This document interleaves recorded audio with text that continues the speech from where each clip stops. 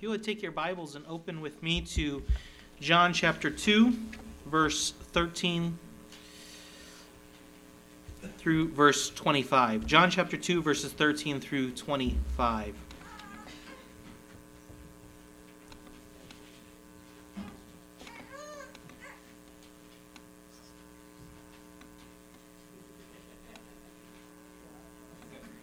There we go. Answering to Jesus' authority. We all have to answer to authority, whether it be a police officer who pulls us over, or in a couple of months, you will have the opportunity to fill out the U.S. Census card when they come to your door again. And you have to answer your 10 little questions about how many people reside in your residence, and maybe some more random questions. They've asked random questions in the past, and they might do it again. But you have to do it. And you respond to the authority because it's required. And if you don't respond to the authority and fill out your census, there is a huge fine that accompanies not following the authority.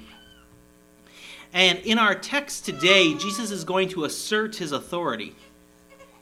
And me and you are responsible for not simply hearing his assertion of authority, but we are also responsible for answering to his authority. So the big idea is to answer to Jesus' authority. If you would take your Bible and turn with me to John chapter 2, verses 13 through 25, and we will read that text.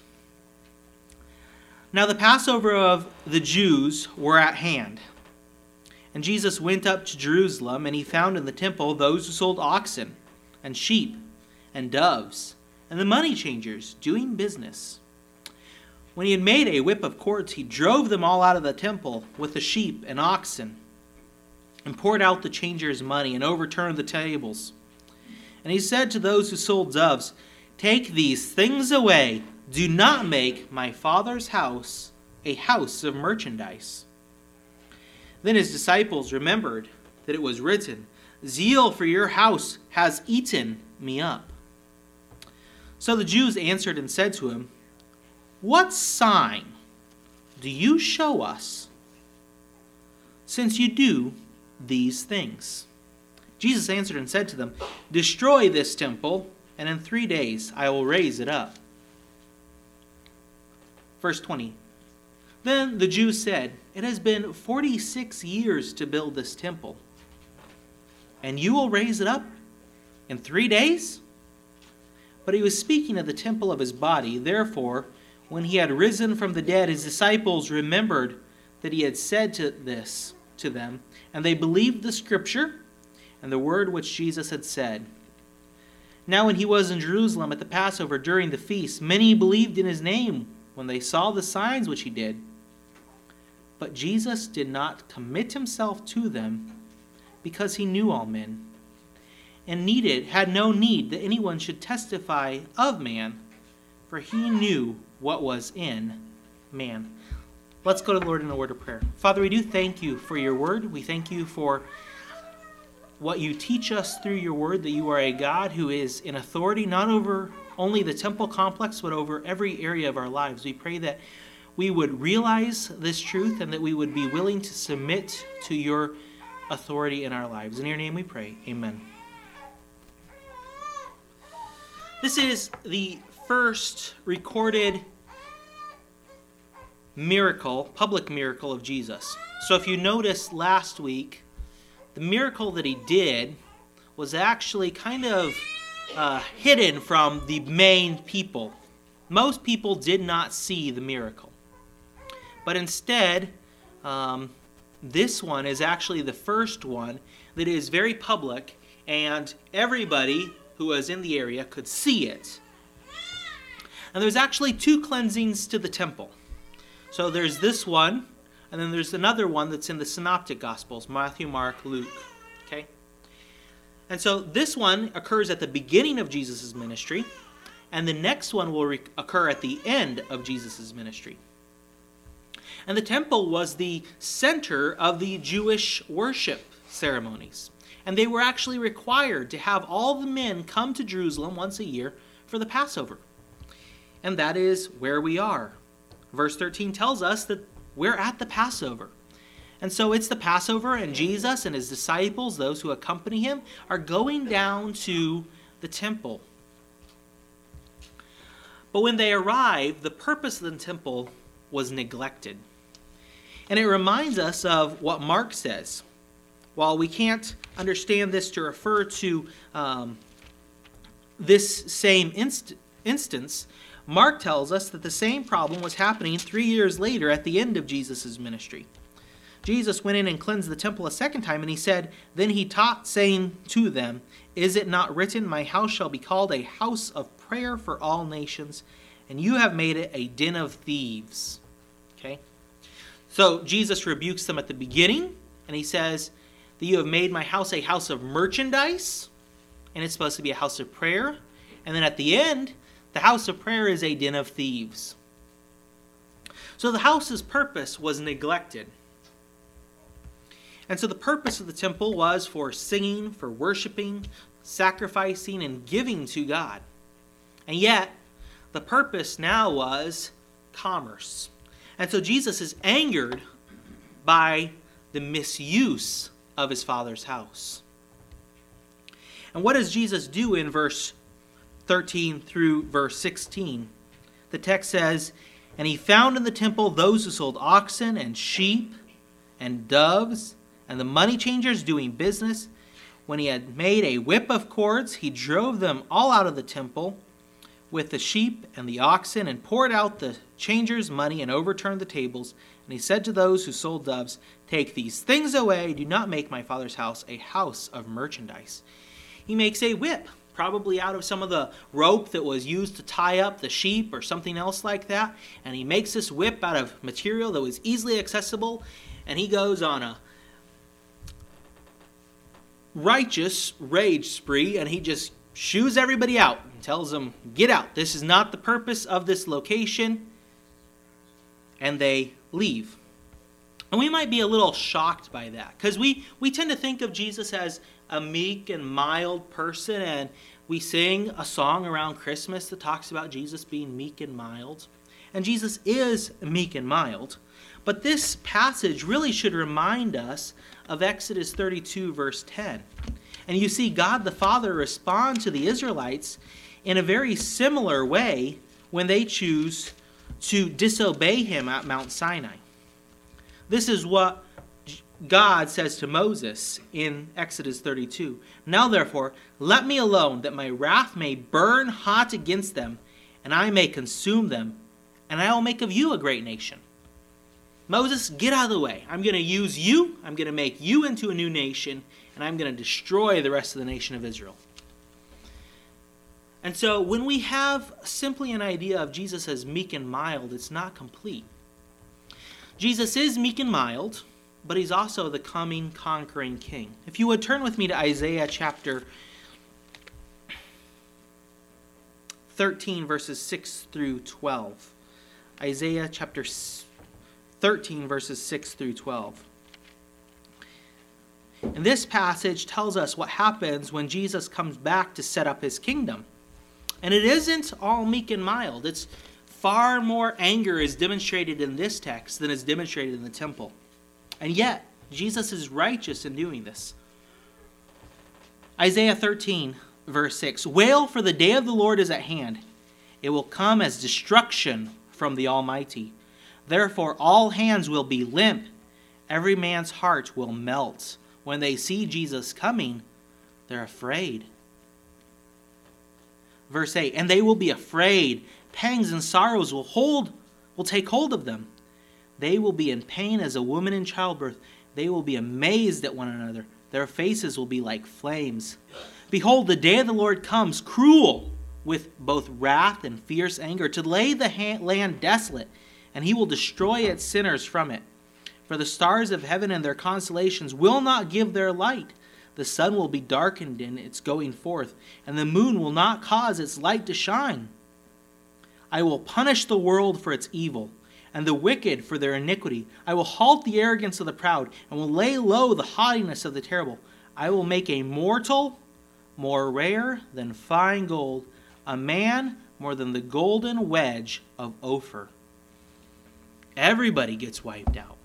Everybody dies that is in rebellion to God.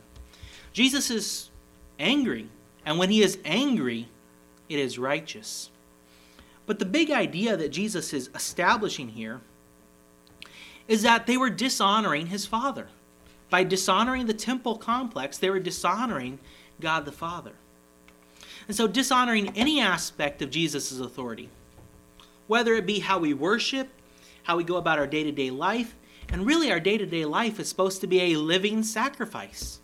When Paul talks about bringing yourself and offering yourself as a living sacrifice, he uses, the word is actually the idea of spiritual worship. Our whole lives are supposed to be aspects of spiritual worship, and Jesus lays claim on all those. And when we fail to obey his authority, it's an act of disrespect not only to the Father, but also to Jesus. And so Jesus is passionate about his Father, and we should as well. Note verse 17. Then his disciples remembered that it was written, "Zeal for your house has eaten me up." It's the same type of terminology we use. When something's really bugging you, we say, something's eating me up. It's the same type of idea. Jesus is passionate about his Father. And so it leads to him telling them, you need to make changes. And the Jews realized, the religious leaders of his day realized that Jesus is not just simply saying, you need to change the way you worship. They realized that he's making a far greater claim than, well, what you're doing really isn't how I would like you to worship God. They realize that he's making a claim to being somebody other than another regular man. And you see that in the following verses. They bring an assault to Jesus' authority. Verse 18 through 21. So the Jews answered and said to him, "What sign do you show to us since you do these things? How dare you, Jesus? How dare you?" That's what they're saying. What makes you have the authority, and how do we know that you have the authority, to come into our temple, where we are the religious leaders, and to tell us that we're doing it wrong and we've been doing it wrong for a while? How dare you? What's your authority? Seeing a claim to authority, then, the religious leaders approach Jesus and ask what proof he has of his authority. They don't like it. They've been come in. Jesus has effectively told them, what you're doing is wicked and disrespectful to God, and it's not accepted.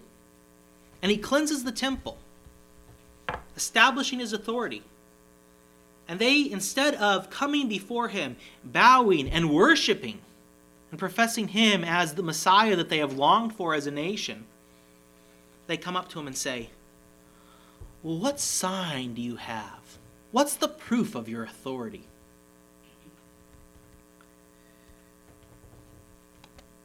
You want a sign, he says? Obey the command. Destroy the temple, and I'll raise it up in 3 days. Jesus' response is recorded for us in verse 19. Jesus answered and said to them, destroy this temple, and in 3 days I will raise it up. You might be thinking, like they were, well, that's a pretty big claim. Because this is a temple that's been being worked on by 18,000 men, it is estimated, from 20 BC until AD 64. That's like 30 years later. So the Jews say, in response to Jesus' comment, the Jews said, verse 20, it has taken 46 years to build this temple, and you will raise it up in 3 days? They're mocking him. So they respond in skepticism. But it's because they fail to understand that he is not really referring to that temple, but he's referring to his own body. And this desire for a sign, this desire for proof of Jesus' authority, is a common problem among the Jews. So much so, Jesus' death and burial, he says, is his ultimate sign. That's what he's going to say, especially in verse 21. But he was speaking of the temple of his body. But ultimately, This is a problem that is occurring over and over again. And Paul writes about it when he writes the Corinthians. 1 Corinthians chapter 1, verse 20 through 25. And he says, not only do the Jews have a problem, but the Gentiles have a problem as well. The Jews want a sign, but the Gentiles want a logical explanation for everything. 1 Corinthians chapter 1, verse 20. Where is the wise? Where is the scribe? Where is the disputer of this age? Has not God made foolish the wisdom of this world? For since in the wisdom of God the world through wisdom did not know God, it pleased God through the foolishness of the message preached to save those who believe. For Jews request a sign, and Greeks seek after wisdom. But we preach Christ crucified, to the Jews a stumbling block, and to the Greeks foolishness. But to those who are called, both Jews and Greeks, the Christ, the power of God and the wisdom of God, because the foolishness of God is wiser than men, and the weakness of God is stronger than men. And so this is a continual problem that the Jews have. And signs and wisdom abound in defense of the faith that was once for all delivered. There are plenty of signs. And there is plenty of logical defense that can be made to defend the wisdom of the gospel. There are plenty of apologetics groups that do that. But ultimately, those don't lead to true faith. You say, well, how do you know that? He didn't provide them a sign. Yes, he did. Let's skip ahead to verse 23. This is while Jesus is still in Jerusalem, and this is what happens in verse 23. Now, when he was in Jerusalem, the same time period, at the Passover, during the feast, many believed in his name when they saw the signs which he did. The signs. He did numerous signs while he was in Jerusalem. And yet they rejected all those signs, saw his claim to authority in the temple yard, and said, we need more, Jesus. It is not enough.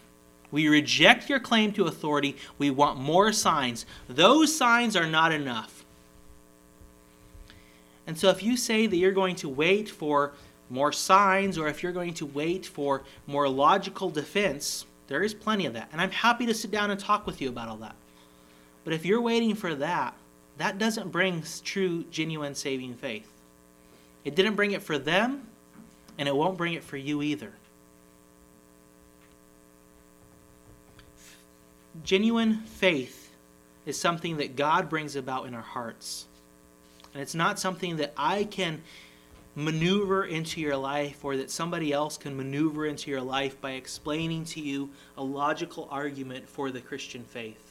And it's not something that if you could say, well, if only I could go back 2,000 years and see the signs that Jesus did, that does not guarantee that you would have saving faith either. The religious leaders saw the signs that he did in Jerusalem. And the idea that is actually communicated in verse 23 is that he was doing these signs. It was a continual action. It's not past. It's a continual action that he was continuing to do these signs. They saw his claim to authority, they rejected it, and wanted another sign. And Jesus says, my ultimate sign is, when I die, I'm buried, and I raise again in 3 days. That is the ultimate sign. That proves my authority.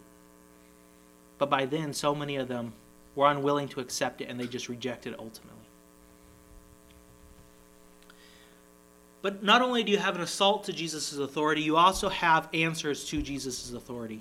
So there are responses recorded for us to what happened during the cleansing of the temple. Verse 22.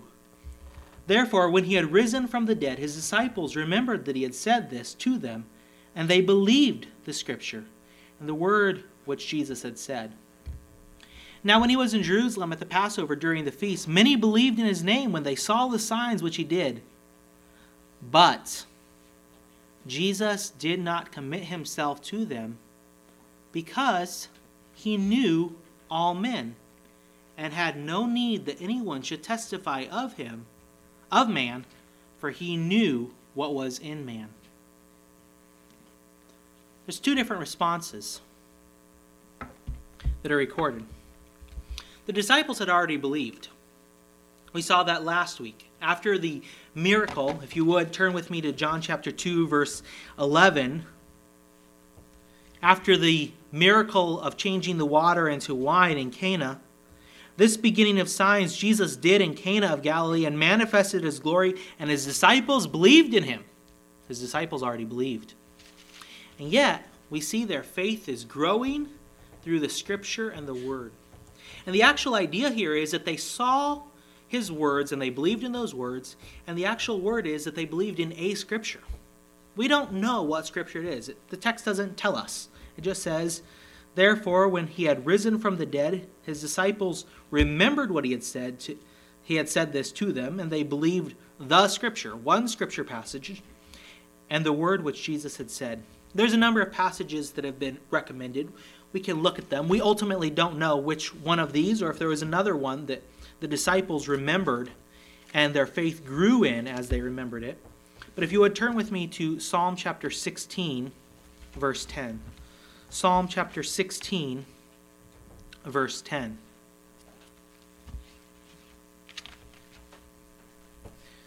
For you will not leave my soul in Sheol, nor will you allow your Holy One to see corruption. God didn't allow Jesus to stay in the grave, but he raised him from the dead. It could be that he's referring to Isaiah chapter 53, verse 12. If you would turn there with me, Isaiah chapter 53, verse 12. Therefore I will divide him a portion with the great, and he shall divide the spoil with the strong, because he poured out his soul unto death, and he was numbered with the transgressors, and he bore the sin of many, and many intercessions for the transgressors. Or it could be that he's referring to Hosea chapter 6, verse 2. Hosea chapter 6, verse 2. After 2 days he will revive us. On the third day he will revive us up, that we may live in his sight. We don't ultimately know which scripture their faith grew in, but the response to the sign wasn't, I need more. The response was increased faith. And increased faith results in increased works. It's like Zach was reading earlier today. Faith without works is dead. And so the disciples increased in their fervor and desire to proclaim who Jesus is. But the disciples' response is not the only one there. There's another response that is recorded for us too. Many in Jerusalem also answered with disingenuous faith. Their faith was not real. They saw the other signs, the same signs that the Jewish religious leaders saw as well, but they were enamored by it. It's the same danger that we saw in chapter 2 with the miracle at Cana. There is the danger that we would be enamored by the signs and yet never come to true saving faith. And that's what happens here. Verse 23, 24, and 25. Now when he was in Jerusalem at the Passover during the feast, many believed in his name when they saw the signs which he did. But Jesus did not commit himself to them, because he knew all men, and had no need that anyone should testify of man, for he knew what was in man.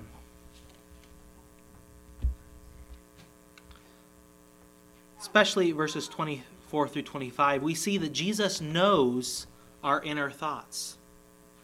He knows what we're thinking, and he knows whether or not we come in genuine faith. And it's a theme throughout the Gospel of John that there is a need for a witness. There is a need for a witness. You see John the Baptist, he serves as a witness. You see some of the early disciples come to Jesus, and their immediate response is they go and they witness and they bear testimony to who Jesus is. And it's really interesting. Verse 25. And Jesus had no need that anyone should testify or should witness of man, for he knew what was in man. Jesus doesn't need a testimony about us. He knows us intimately. just like he knew Nathanael, he knows me and you. And he knows whether or not we come seeking another sign, or if we're willing to just place our faith in him and say, Jesus, I realize that I am a sinner. I stand condemned before you. And yet you have provided your son's death, burial, and resurrection to take my place, to take my punishment. And I place my faith only in you, because none of my efforts can satisfy your demands. Have you responded to Jesus' offer of salvation? Have you come in genuine, true faith? If you haven't, I would urge you, talk to me, talk to one of the deacons, talk to another lady here today. Be certain of your eternal destiny. Don't wait for signs or wisdom to place your faith in Jesus. That's what the religious leaders wanted to do, and it didn't work out well for them. There were other signs that they could have looked at in verse 23. Many signs. And yet they rejected those signs, seeking a sign from Jesus. And the sign that he offered them, they were skeptical of. They mocked him.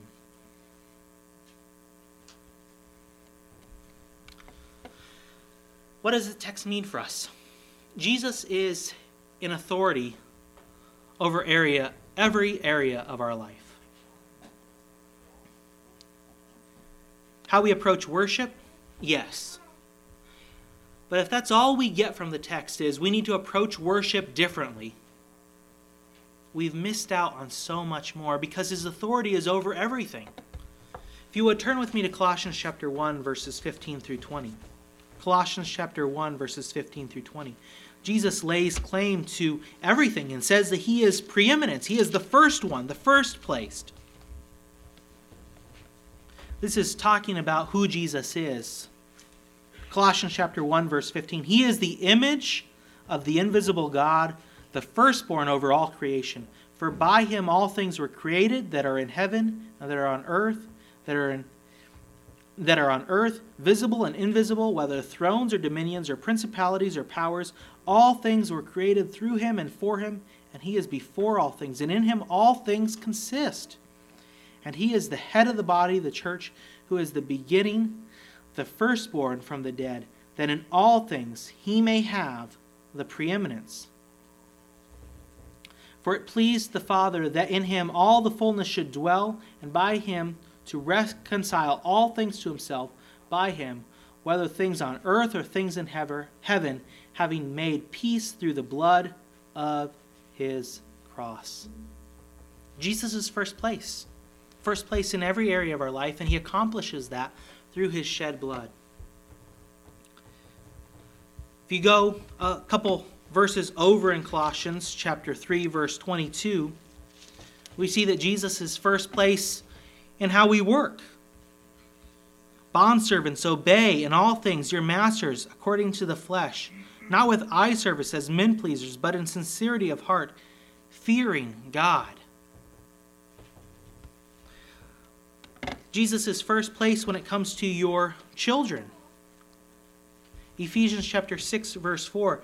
And you, fathers, do not provoke your children to wrath, but bring them up in the training and admonition of the Lord. Jesus is first place when it comes to our efforts in evangelism.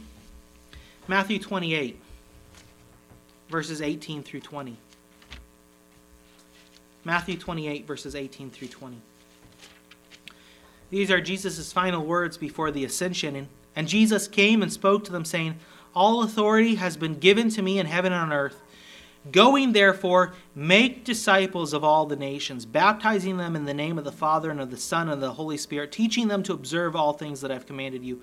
And lo, I am with you always, even to the end of the age. The command isn't to go. The command is not to send disciples. The command is to make disciples. Are you actively making disciples? If you say that Jesus has authority over your life, are you following him?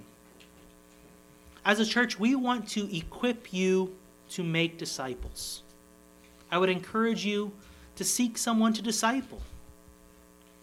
In the back of the church, we have a couple of Bibles and also John studies laid out. I would encourage you to pray about who you can pick up a Bible for and give the Bible to them and meet with them for just 4 weeks and do the John study with them. Begin the process of making disciples.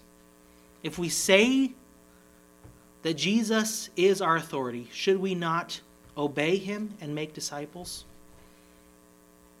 We believe that what we have is something that everybody has to believe in, or else they face a crisis eternity in hell. And yet, what do we do about telling others about this message? We have to be involved. We have to be passionate about bringing others to Christ. Have you answered to Jesus' authority claim on your life? Are you following him? Are you submitting to him? And ultimately, the big thing is, have you personally placed your faith in who Jesus is? Are you leaning on him as your hope for eternal life? Or are you leaning on the fact that you're here this morning, or you had a good mom, or some other thing that maybe happened in your life? The only thing that guarantees, and the only thing that can guarantee your hope for eternal life, is you placing your faith wholly and completely in Jesus' finished work for you and me. I would urge you to be certain that you have done that this morning. Let's go to the Lord in a word of prayer. Father, we do thank you for your word. We thank you for the fact that you are a God who is in authority over all areas of our lives. We pray that you would help us to see that, and as we see that, that we would be willing to obey you in all the different areas of our lives. We pray that ultimately we would realize our own individual need for you as our Savior, and that we would be willing to come in humble and genuine faith and receive your free gift of salvation. In your name we pray. Amen.